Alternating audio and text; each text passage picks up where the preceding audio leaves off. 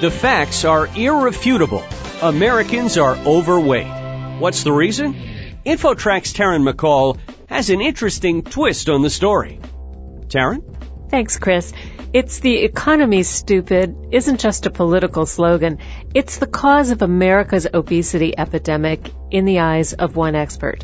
Dr. Eric Finkelstein is a health economist at RTI International in North Carolina and co-author of The Fattening of America, How the Economy Makes Us Fat, If It Matters, and What to Do About It. That's a pretty provocative title. What's the basis of your theory? Well, there's a couple of things going on, but essentially what we're arguing in the book is that the economy, not by accident, has given us really inexpensive food, lots of new technologies, medical technologies that can keep us going no matter what ails us. And so many people are just saying, you know what, it's just not worth the effort to be thin. Explain how the technology has led to the obesity epidemic. Well, certainly there's been a host of new technologies that have allowed us to get really inexpensive food to market, and that, by the way, tastes really good. I mean, you can think about the microwave oven, you can think about high fructose corn syrup, which actually was invented in the 70s. In the economy, you can think about all these labor-saving devices that make us more productive, and in fact, there are a host of new medical technologies, drugs, and procedures that allow us to live longer, healthier lives, even with some excess weight. But the truth is, it's people like you and I who are demanding these types of products and services, and the market is responding. And in fact, because they're so good at responding to our demands, they've allowed us to have access to all these obesity-promoting goods and services.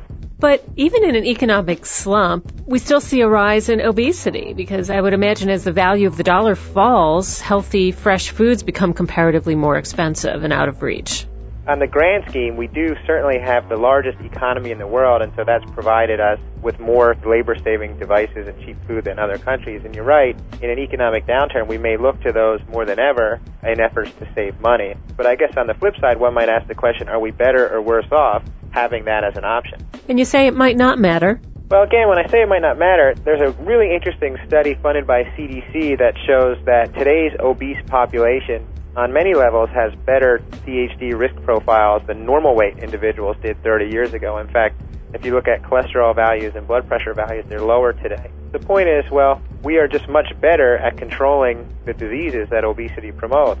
Life expectancy, for example, for those who are overweight or moderately obese is really very close, if not the same, as life expectancy for normal weight adults. And again, just an example, last year there were 1.5 million procedures to open up clogged arteries. We have all this technology, and so it's certainly possible that some individuals are saying, you know, diet and exercise are very difficult for me. I'd rather just take a pill or get a procedure. How do you feel about the private sector incentivizing their employees to get healthy? Well, you know, the truth is there's no such thing as a free lunch. That's a classic economic statement. But if you want to get people to be thinner, for example, we published a study that shows you could pay individuals about $7 a pound and some would lose weight. Now, anything that the private sector does, if it works, is going to benefit some individuals and the firm, but others are going to be adversely affected. And so my feeling is you have to weigh the costs and benefits of the intervention, however it's implemented, versus the status quo. But given that the status quo is increasingly costly and also certainly has adverse health effects on the public, my feeling is some of these strategies, even though some will be potentially hurt, are better than doing nothing. On an individual level, it would seem between the higher calorie foods we're bombarded with and the lack of opportunity, desire, or time to burn those calories off, the reasonable thing to do is just to be more mindful about what we're putting into our bodies. Reasonable people may just decide not to do that, and that may be okay. And in the book, I talk a lot about my Uncle Al,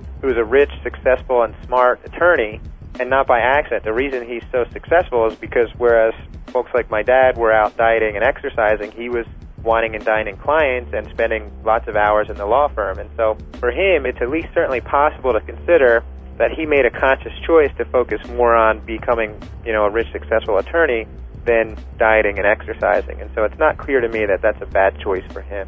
We're talking with Dr. Eric Finkelstein, author of The Fattening of America, How the Economy Makes Us Fat, If It Matters, and What to Do About It.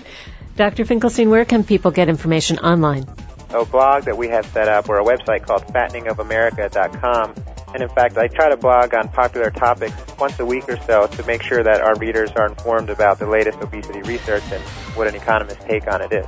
Thanks so much for being with us today on InfoTrack. Thanks for having me. And for InfoTrack, I'm Taryn McCall. That'll do it for this edition of InfoTrack. To learn more about this or previous InfoTrack shows and guests, visit us online at TalkZone.com. InfoTrack is produced by Syndication Networks Corporation. Thanks for listening, and join us next time for another edition of InfoTrack.